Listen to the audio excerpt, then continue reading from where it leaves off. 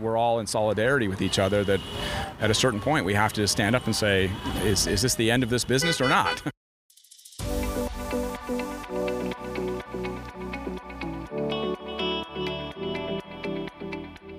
If you are a creative in the entertainment industry looking for inspiration and practical ideas about how to take the next steps in your career, you are in the right place. My name is Rebecca Doyle, and I work in film and television in Los Angeles. I learned so much from the ups and downs of the talented, innovative people surrounding me, and I want to share those insights with you. Join in every other week to hear the break-in stories of people who overcame challenges and found unconventional avenues to pursue their dream careers in an industry that has no set path.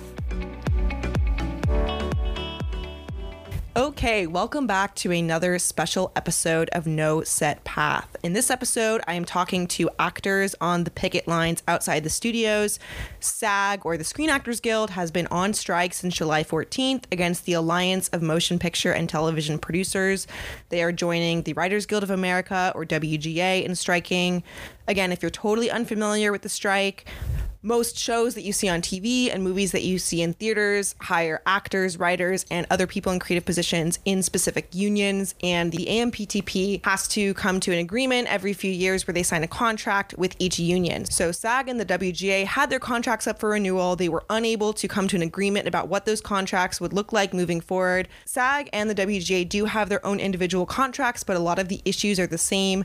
The most talked about issues are residuals or recurring payments after a show or movie has already been released every time that project re-airs. Residuals are much, much lower across the board with the advent of streaming. Another common topic that is discussed is artificial intelligence and what the integration into filmmaking will look like. And so if you live in Los Angeles, you're going to be seeing people outside the studios on picket lines. The picket lines are not just an average protest. If there are picket lines in place, there are certain unions that, even though they are not striking themselves, will not cross picket lines. So for example, if the union, the Teamsters, shows up to work and there is a picket line there, they are allowed to not cross that picket line and go into work. So it's very high priority for the unions to make sure that their members get out to these picket lines. So that's your brief overview. I went down to speak with the actors. These actors get into it. They not only explain their side and their reasoning on a lot of these issues regarding the strike, but we even get some stories of having to lie about pregnancy because of discrimination against pregnant women in the industry. We're talking multiple generations here of SAG actors, and I'm so excited for you to listen. Something I want you to be aware of when listening to this episode: as part of the strike, actors in the Screen Actors Guild are not permitted to promote or do PR for any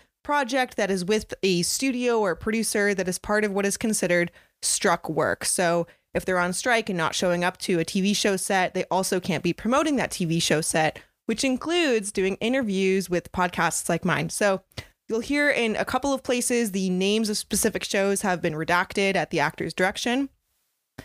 There's also kind of some vague conversation around some of these TV shows and movies because the actors are adhering to the guidelines of their union. So I just want to say, everyone that we spoke to in this episode has worked on some really amazing projects. And so I'm just so grateful that I got to hear their experience, but they're not going to be naming those shows. And then I will not also be naming those shows. I may re-release this episode after the strike is over and re-upload to this file without names redacted and with introductions including the shows, but just know that you can always check out these actors' work to support them on your own. They're working on some really amazing things and they want to get back to working on those amazing things. Really briefly, another thing to be aware of, I usually do a ton of editing on my podcast episodes and manicuring. They're usually long form, one-on-one sit-down interviews. These are literally man on the street interviews where I'm talking to people on the street on the picket line. So you're hearing car horns in the background. Oftentimes these are people honking in support of the strike, but there's a lot less audio processing because I don't want to compromise the integrity of the interview because it's much less formal than the sit down interviews that I normally do. So you're getting the genuine takes right from the people that I met that day. Let's jump into the interviews.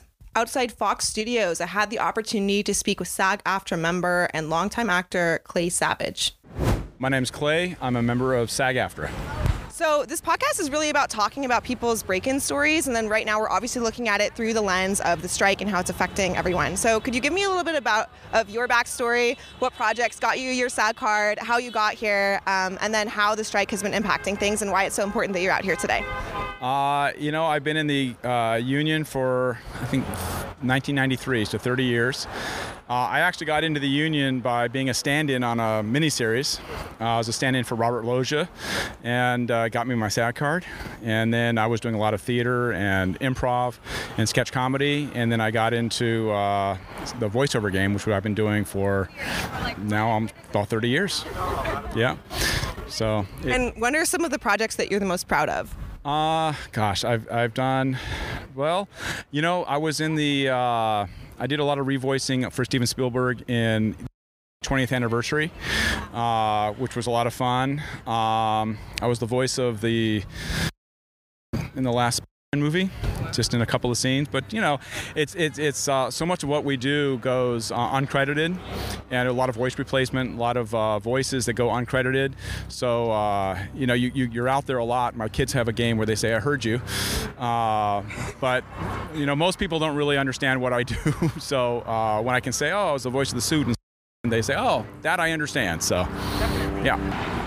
Okay, and could you explain to someone unfamiliar with the strike what is happening here today? Oh boy. It's really about just that the whole business structure has changed. The business model used to be you would be on a TV show or a movie, and you would make residuals, which really is the lifeblood of an actor. And we were talking about it earlier, if you are, if they call you and say, hey, we need you for an audition, and you need to be there Tuesday at 1 o'clock in the afternoon. If you didn't make a living, you'd have to have another job. And that other job might preclude you from being there Tuesday at 1 o'clock in the afternoon. So your residuals are what sort of is the gas that feeds the engine. And they want to basically eliminate residuals. And it's tech has changed fundamentally. If you think about the music industry, it used to be they'd say, oh, well, we're going to sell your song online and we're going to pay, if you remember, it used to be $1 a song. If you were on Apple Music, $1 a song. And you'd make, a musician would make money based on that dollar. And then they got people used to doing it, and now it's like, well, you pay us $9 and we'll give you all the music you can possibly listen to. And that screwed the musicians. They don't make enough money, so they have to tour to make their money. Well, actors can't tour. You can do a play, but you're not going to make a lot of money doing a play. So they want to do to us what they did to the music industry, which is basically put all of the product online for $15 a month, whatever they're charging currently, and not pay residuals. But they're, in my estimation, they're shooting themselves in the foot, because if they turn this into a gig, rather than a career, they're not going to have the talent, the people to be available to them when they want you to audition, or they want you to, shoot something, on an afternoon. If you're having to, if you're working for American Airlines at the same time or wherever, you're not going to be available. Suddenly you're no longer a professional. You're just a guy, or a woman doing a gig. So it's so that's one aspect of it, obviously. And then the AI is obviously in the voiceover game. It has the potential to completely eliminate an entire sector of acting, voice acting. If you have an AI, narration, if you listen to books on tape, that can all be AI. Animation, if you enjoy, watching an animated feature or cartoons, that can all be AI. All those jobs gone. Foreign dubbing, gone. There's so many aspects that a computer with AI can just eliminate an entire sector of employment. And it's just, you get to the point where you say, are we willing to tank the economy? Because it will, it's not going to be, right now it's actors and writers that are complaining, that are worried, and rightfully, but it's going to be if you're an accountant. An AI can do your job. You can eliminate CPAs, architects, engineers. So many jobs can be eliminated by AI. And as a society, we have to just come to the point. It's not just about, actors and writers. It's about where are we going as a society? Are we going to support people over profits? And that's really what it comes down to. So, those are the two big issues right now. For actors, it's residuals and AI. But there's obviously other things, auditioning on tape. There's a lot of other issues that are important. But then the writers have, of course, different. AI is obviously one, but they have some different concerns. But we're all in solidarity with each other. That at a certain point we have to stand up and say, is this the end of this business or not? Absolutely. Yeah, that was a great explanation of this for someone who has no idea. So we're also out here trying to put some actual faces to the writers and actors behind the strike, because it's so nebulous and you see these headlines, but it's so easy to forget there are real humans out here on the lines. Could you maybe share with me a couple of key risks that you took when you were trying to break into the industry? Well, trying to break into this industry, if you are, whether you make it as your career or not, I've been very fortunate that I haven't had to have another job. But even if you're working a few jobs a month even, you still have to have another job to make a living. And just saying that you're a writer or saying you're an actor, that in itself is a risk. Just standing up and saying, I'm going to go for it. There's no economic safety net if you're going to say you're going to be an actor or any artist, anything, musician, writer, actor, anything. There's no safety net. Everything is dependent on your luck. I mean, a lot of it is luck. A lot of it is on who you know. But after you have that lucky break, or somebody in the industry that is going to get your foot in the door, it all comes down to, truly, are you good enough to survive? There's been lots of people that come in and they do one or two things and then they're gone. So standing up and saying, I'm going to go for it, I'm going to try, it's a giant economic risk. If you want to have a family, I have kids, I've been fortunate, but I know actors that have been successful and they have to stop because they're like, it hasn't worked out. I'm not earning enough, and the pay that actors have received has just gone down over. And I think it's important for your listeners to understand that what we're striking for are minimums. We're not striking, like I read online and I hear, oh, well, Brad Pitt is making $20 million a movie. It's like, Brad Pitt is not working under the minimum contract. We're not striking for Brad Pitt. He has a lawyer that makes his deal for us. At our level, we don't make our own deals. We have to go on what the SAG minimum is. And that's what we're striking for, is just to make it, for the average person, 85% of members of SAG don't make enough a year to qualify for health insurance. So that tells you ask about risk. That tells you the risks that we have taken. And what's that threshold for health insurance? I think for the base level, it's like $25,000 a year, and then it goes up to like maybe $35,000. So think about that. I mean, you could be a guest star on a show and make $4,000. Well, out of that $4,000, you have to pay taxes, you pay your SAG dues, and you pay your 10% to your agent, and a lot of people have a manager also, so they have to pay them. So when you think about it, you think, oh, I saw you on CSI. And you're like, oh, you're killing it. You're doing really well. It's like, yeah, I made about $1,200 when all was said and done. And if you get 6 guest stars in a season, you are killing it. You're doing very well. People are going to recognize you and say, oh, I saw you. It's like, you're not making a living. You're barely surviving. So if we're going to make it in this business, that either you're a celebrity, you're a top of show person, you're a series regular, or you're broke, that is unsustainable. So that's what we strike for. What is your message to actors who might just be starting out looking to break in? It's my message is, if James Earl Jones, the voice of Darth Vader, among other many things, he gave advice once. He said, if you can imagine doing anything else, do that. It has to be, look, I can't imagine myself doing anything, but I want to try to be an actor.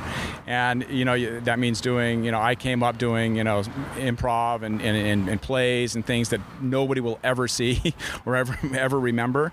That's what you have to do.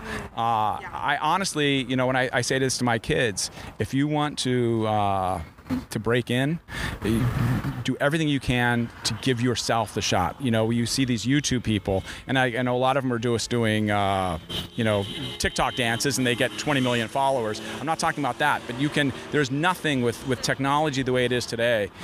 I would tell young people, make your own movies. And I don't mean don't try to make, Dead Reckoning Part 1. Make a small film and be used in front of the camera and get it out there and put it online for free and try to build a resume and try to build a name. And if you're lucky, and that's what it comes down to, you get lucky, and then after your luck, you become fortunate. Those are two different things. But once you break in, hopefully you can sustain a career. But it's hard. Yeah. Okay, and just briefly, in one sentence, what is your message to the studios today? It's hard to say that in just one, but it's really comes down to the profit margin cannot be the be-all and end-all of your existence. You have to understand that we are all in concert with each other, and just start recognizing, I understand that you want your stock price to go up. This is more than one sentence, I know. It just, I guess, put people over profits. You'll still make money. You'll be okay. Yeah. Well, thank you so much for speaking with me today. Next, I got to speak with SAG-AFTRA actress Nanrissa Lee. Hey, I'm Nanrissa, and I'm a member of SAG-AFTRA. Can you tell me more about your path to acting and the show that got you your SAG card? Yeah, I started acting in middle school, realized I really liked it, and from that point on, basically had designs to try to make a career out of it. That happened decades later. I was in LA for a while. I kind of more or less messed around, and then got my SAG card on a show that was really popular at the time. So I was very lucky. And from then on I got sober and then started to get my stuff together and started to work a little bit more. Yeah, congratulations on both those achievements. Thank you. And what is the project that you're currently the most proud of? I have multiple, but I would say certainly one of the milestone ones for me is the one that I'm currently a part of, which is a show called Picket. Yeah, it's my first series regular, and it's been a great learning experience. And I think, of course, as a result, I'm in a very privileged position, I realized, during the strike to be able to continue to pay my rent and things like that. I think everybody involved in the strike wants to be working, of course. But I do think that the reasons for striking greatly outnumber actually being able to go to work every day or have the opportunity to work somewhere on set. So. Were you in production and then the strike shut the project down, or were you guys done on that, like a filming? We got partway done. So we put the first probably over half of our episodes in the can. Yeah. So we'll air in the fall, as far as I know. Yeah. What's your message to the studios? Stop being greedy. Just stop it. Stop it. SAG, the writers, IATSE, the Teamsters, we're all the reason why you make the money that you make. Stop being so freaking greedy. There's enough for everybody. What do you hope the landscape looks like 5 years from now? I think more rights for my union and also my fellows that are in their respective unions, better pay, I think hopefully residuals, and strong protection for AI. I spoke to Nanrissa outside Sony Pictures Studio in Culver City, California. She was attending that picket with her friend and colleague, Kassara. Here's SAG-AFTRA member Kassara Clark. I'm Kassara. I am in SAG-AFTRA. Could you tell me about your journey to acting, what inspired you, and what landed you your SAG card? Well, I was actually born into it. My mom is on soap operas and everything, so as a young kid, I became a union member. So I've always been in it and been a part of it. For me, it's my birthday today, and I think I'm really here because I like the idea of celebrating my birthday by saying, hey, this is what I'm worth, and I'm going to demand it. That just speaks to me in a lot of ways. Yeah, happy birthday. Thank you. Could you tell me about your journey into acting? I was born into it, so my SAG card, I didn't even have to think about getting a SAG card. It was as a baby, I qualified for a SAG card, so. Did your parents tell you what project it was that got you the SAG card? I think it was General Hospital in Days of Our Lives. My mom's right there, so I guess my mom went into labor on General Hospital, so on the set of General Hospital. So I think it was General Hospital as a baby that I was an infant an infant actor. Could you tell me more about the project you're the most proud of? Yeah, well, I'm a comedian, and there is a project that I was a part of. I had a small part in it, but it was written and starring a comedian that I really respect and love. And so just being a part of it, even with like one line, was a huge deal to me. It was a show on. So as someone who like loves comedy and loves like when comedy is very truthful and raw, like that's probably just the project that I just have so much respect for, and I'm just so happy I was a part of. I am fortunate because I got my SAG card on a daytime show. I can mention that I received my SAG card through Days of Our Lives, General Hospital, and the various daytime stuff that I did as an infant.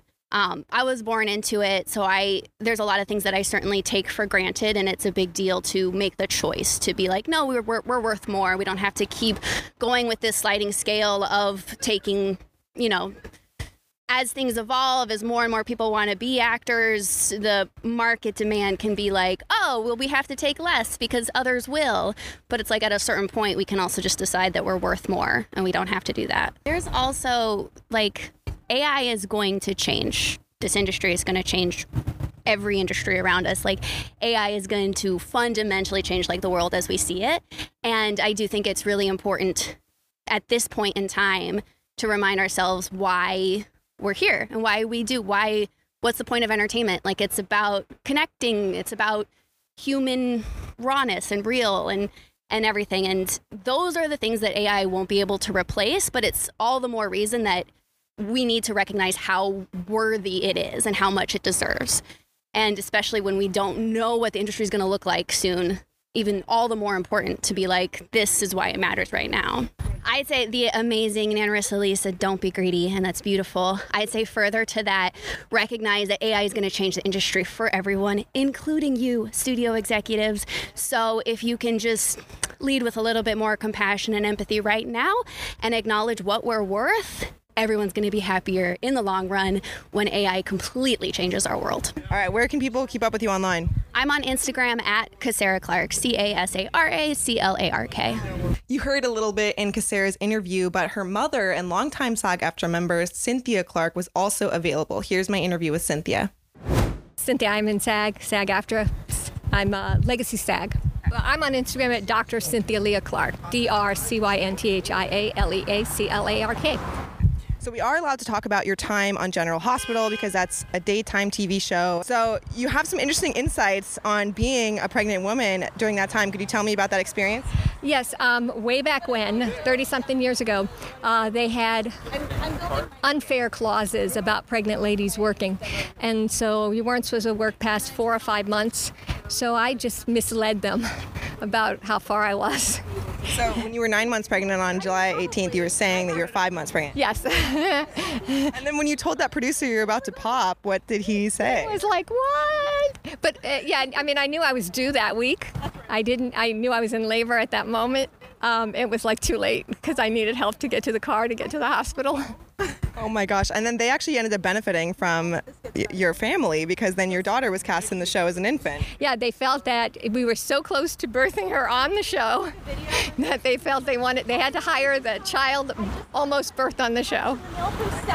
So a family legacy on General Hospital. Exactly. It was cute and fun. But Wes Kenny was the executive producer at the time, and he was a friend of mine, so he wasn't mad. He was like, just looking at me side-eyed and kind of smiling.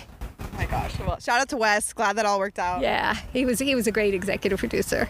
Could you tell me how the strike has impacted you personally? Because it's very easy for people outside of the strike or outside of Hollywood to kind of make gross generalizations. But these rules from the studios have very real consequences that are impacting you as actors. Could you tell me about more of those consequences? There's different philosophies with different generations. And because I've been in over 40 years, we lost. Casara came in when we'd lost a fair amount of stuff. She didn't know how much we had, so she didn't know how much we lost. And now, finally, a lot of Gen Xers and Boomers are saying, we're not going to take it anymore. We want some stuff back. And we're fighting to get stuff we lost and stop losing more, because we can't live like this. We cannot make a livable wage. We can't. Extras used to be able to live on doing extra work. They can't anymore. And this new proposal is ridiculous. So this is what we're fighting for, to have close to a livable wage, which we used to have. I used to make a living as a working actress. I can't now. And people who used to always have medical insurance, working actors that you would know their names, don't have insurance today because of the back. And another small thing, it's kind of small, but it's big too, is auditioning now is not what it used to be. Yes, COVID changed everything. But now COVID is still here, but kind of not as prevalent. And we're still doing self-tapes. And if your self-tape isn't perfect, they move on to somebody who spent $60 or $100 per self-tape. And if everybody spends that, these little studios that pop up are getting rich. You're spending a ton of money to be seen, which our guild never allowed it to happen. You could not pay to audition. And yes, you're not paying the casting director, but you're paying a third party to audition. We're just going broker and broker and broker. So we're asking that either there's some sort of compensation or that we go back to regular auditioning so everybody's on an even keel. So speaking about some of those things that you said you lost, for someone who's not in the know, what are some of those things that you previously had and now you're fighting to get back? Over time, the amount of pay, we used to fly first class. I know that sounds silly, but then we used to fly business class and now we don't. We don't get paid a full day's pay for travel time. You lose a whole day traveling, but you don't get paid for that. There's per diems have gone down, so we don't get full per diems when we are traveling. The way the food is sometimes scheduled is not the same. Residuals have gone way down, and in certain cases, we don't really know if residuals are being paid or not paid properly. So there's just a ton of things that we're going, what's really going on here? And in terms of AI, I know Cassara briefly touched on, bringing the humanity aspect into acting, but there's also a separate part of this. Even if someone has total disregard for the humanity, there's a piece where your likeness is being used without additional compensation. Can you explain a little more about that? Well, we are our product. We are our uniqueness, our nose, our mouth, our ears. So if somebody takes that and then puts it on the screen, they've stolen our product. So they've stolen our personal IP, and we're not compensated. Like, offering the extras 1 day's pay and they can use it forever. That extra, okay, you could work every day at one studio. You wouldn't even make your insurance in the year, much less now they can use you in perpetuity. And now you've got to find a new career. So that's going to happen to the working actors too. They'll put words in your mouth and they're stealing your likeness. That's you, but that's not you. So somebody looks and says, oh, I saw you in this movie. I didn't do that movie. Well, you're in it. I didn't get paid for it. Everybody else gets paid for their product. You buy soap. You have to pay for that soap. You buy me, you have to pay for me. So making me is wrong. I understand you might not be able to say the title of the project, but I think even just giving context to someone about, you and your joy for acting and also the excitement of reaching a milestone, like being able to join a union. Could you tell me a little bit more about your path here? It was 40-something years ago. I was in another city, and there was a major television show filming there, and that's where I got my SAG card. And then I moved out here and worked. And then I got a daytime series. And literally, July 18th, 1989, I was on General Hospital playing a pregnant lady in a Lamaze class. And the producer of the show is a friend of mine. He came down and he said, wow, you're pretty big. And I said, yeah. And he goes, when do you do? I said, oh, any moment now. And he goes, you're kidding. I said, no, I'm not. And she was born a few hours later. So Cassara is her lovely daughter, of course, who we just spoke to. And for those listening a couple weeks from now, and this is released, we are recording on July 18th, which is the very day that she's speaking about. So thanks so much for sharing that with me. What is your message to the studios today? We just want a fair wage, and we want the writers to have a fair wage, because everybody in the industry knows the people at the top are making big, big bucks. And we're not asking. I mean, they did a study that I saw last night. For some of the studios, it's 2% of what the CEOs are making, and some it's 1%. And of that, it's like 0.05% of their total income. That's nothing. 0.05 is what? Well, it depends on which of their total money net coming in. So Is paid to the actors or? for the actors and the writers, we're not. I mean, when you look at it that way, we're asking for such a little bitty drip in the ocean, and they're saying we're being ridiculous. No, they just want 10 planes and 15 houses. We want to live, and we want insurance. Yeah. Yeah. What is your hope for, say, 5 years from now? What do you hope the landscape will look like, both for yourself and for your daughter? Well, I hope that we get a fair deal now and that we can work with AI, and that if AI takes off like we think, we're compensated for our, like, residuals, but better. So some better formula for us to get in perpetuity that look. And that there's a fun way to keep it going. The entertainment world is incredible. That's why we do it. No matter who you are, a director, writer, actor, that's why we do it. We love it. So it's not even necessarily that SAG is totally opposed to AI. They just want it to be a tool that's used in a way that is fair to everybody. Right. No, I don't think we're against it. I don't know for sure, but as far as I know, we're not against it. We just want to set a stake to be compensated. We know it's going to happen. So give us a fair shake, whatever that may be. And lastly, I got the opportunity to speak with a very passionate actor who just became SAG eligible. So if you're someone looking into pursuing acting in the near future, this is going to be someone whose steps you could follow in just a few years behind. Here's Jack Powers. My name is Jack, and I am pre-SAG, so aspiring to be a SAG member. Can you tell me where we are and why you're out here? We are at the Fox Studios here in sunny Los Angeles, California, and we are here picketing today on strike with SAG and the WGA Writers Union. We're trying to put faces to the unions that are striking. Could you tell me a little bit more about your acting career and journey? Absolutely. Mine, I'm sure, as a lot of other people, have kind of a interesting journey to LA, to Hollywood. I always dreamed of being in this business as an actor and playing great characters and telling amazing stories. But I am from Northern California. I didn't really know where to start or who to contact or anything. So, a big part of my early life was sports, and it ended up becoming collegiate sports. I played college football. And once I was finished with that, I was like, what now? Maybe I should go pursue this crazy dream in LA. And I ended up like, it's too sketchy, it's too scary. I'm gonna go get a corporate job. So I worked a corporate sales job in San Francisco for 2 years. And I just had this kind of, as corny or as funny as it may sound, this calling to come pursue this dream. So I came the first time right before COVID, and COVID kind of finished everything off, shut everything down. But I came back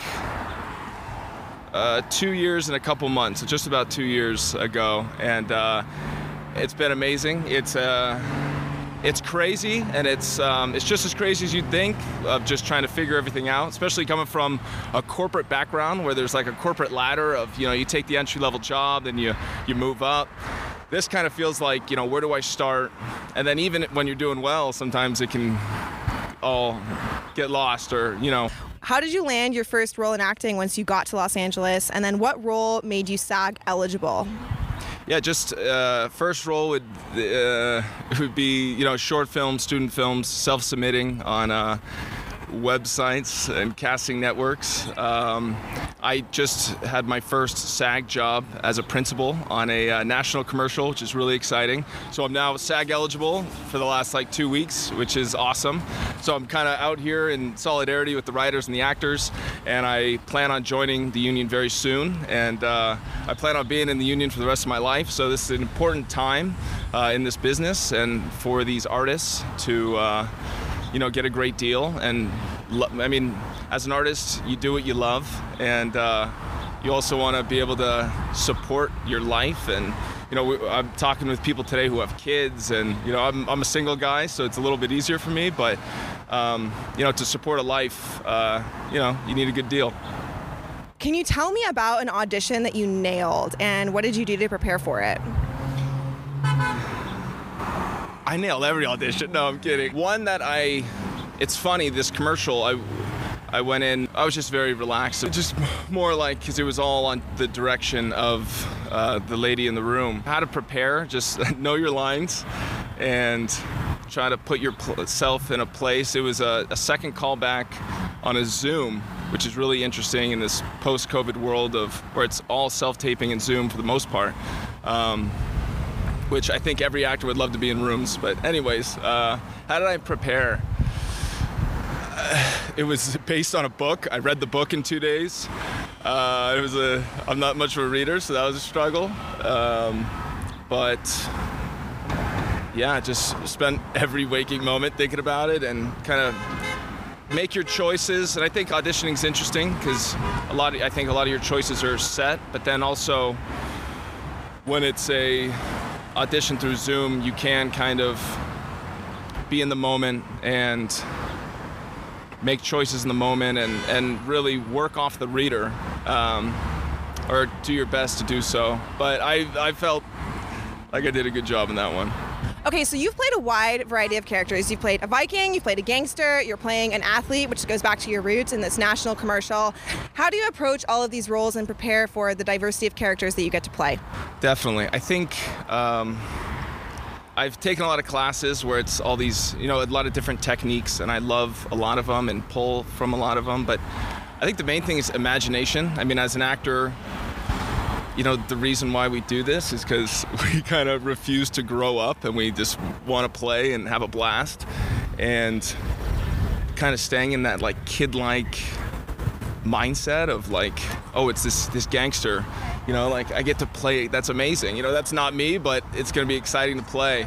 So to answer the question, watching, kind of getting inspired by different television, movie, try to study someone that's done it better and that will do it better than you. I just played a 1930s gangster, so I was watching all kinds of things. I love Peaky Blinders, so I rewatched a lot of that, especially like season 4 when the mob comes to Birmingham. But yeah, just trying to have fun with it, I think is the main thing. And you can put a lot of pressure on yourself, especially because you're like, oh, this audition can, pave the way, or if I just get this one. But I think, as corny as it sounds, falling in love with the process, getting an audition, and you're excited not because you might get the job, which is always exciting, but I think it's like I get to play and act for the next 3 days and create something as good as I can, and then you kind of forget it ever happened, and then hopefully down the road you get an email or a text or a call from your management and you're like, oh, sick. But yeah. Okay, so just in a couple of short years and during COVID, you've managed to move to Los Angeles, leave your job in the tech industry, and make some major strides in acting. You're SAG eligible, you landed a great manager, you have a great agent specifically for stunts, and you have several projects that have already come out and are coming out. So given all this, you've recently done all of this as someone earlier in their acting career. What is your advice to someone who's just going to be taking that first step to breaking in? Go to someone else that's more successful for better advice. No, I think, so much of this is networking and meeting people and coming from a place of appreciation. And obviously you gotta, there's a lot of things to do, the headshots, try to make a reel, try to get on student films. And I would say, if you're moving to LA, you probably should have a car. You should probably have just very basic things, a means to live, a place to stay. I first came out here, I was like, I'm gonna be a rad, starving artist. I'm gonna live out of my car. That lasted about 2 weeks until I was like, oh man, this Chevy Volt's getting crowded.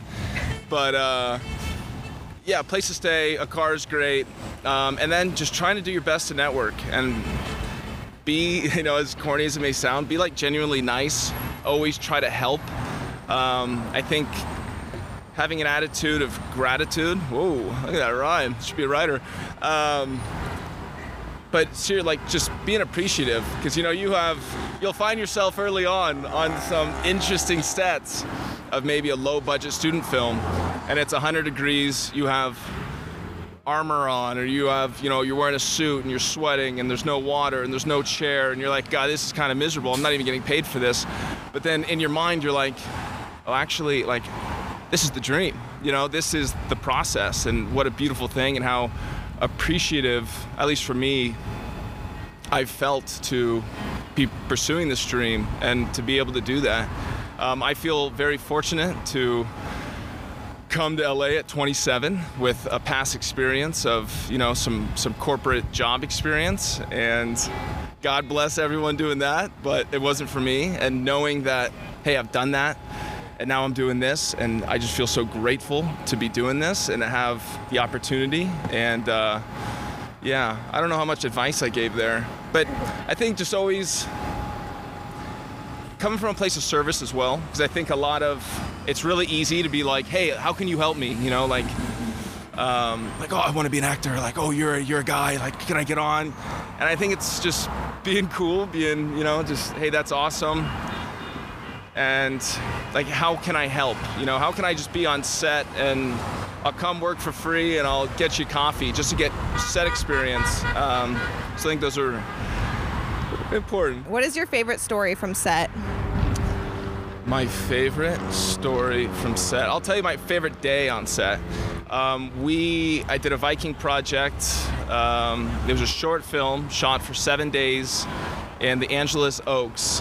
And it was really my first time being on set and staying on a set with other actors, production, makeup, and kind of just the bonds you make are so cool. I kind of relate it to, I would say, like, the military is the highest of it all, of like you're together pursuing something that's great and you're trying to win. And then there's like my past experience playing college football of which is way under the military, but it's like a group of people, for me, a group of guys coming together to win and achieve a common bond. And I found that same camaraderie on pretty much every film set I've been on, where it's a bunch of people coming together to make something as good as we can do and to tell hopefully a great story. And but favorite day on set it was a night shoot. I had already shot during the morning, so it was about 40 degrees, 30 degrees maybe.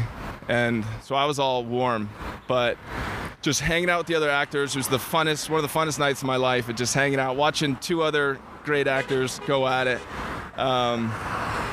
But just being on a set and having a blast with everyone, drinking a bunch of coffee at 12:30 at night, and telling stories and building relationships. It's that's what it's about, I think. What is your message to the studios today? I think for me, from my experience and being very new, my message to the studios is I came here because I love film. I came here because I want to be a part of film and television and playing great roles and telling great stories. And for someone that didn't grow up in Hollywood but looked at it from a distance, it's such a beautiful thing and such a magical thing. And I think that's how the world still sees it. And it's a very integral part. The studio is important. They got the sets, they got the money, and it's great. But such an integral part is the artists involved, and at every level. And I think, the strike is the artists, between SAG and the writers, trying to work a deal where they get the benefits to live.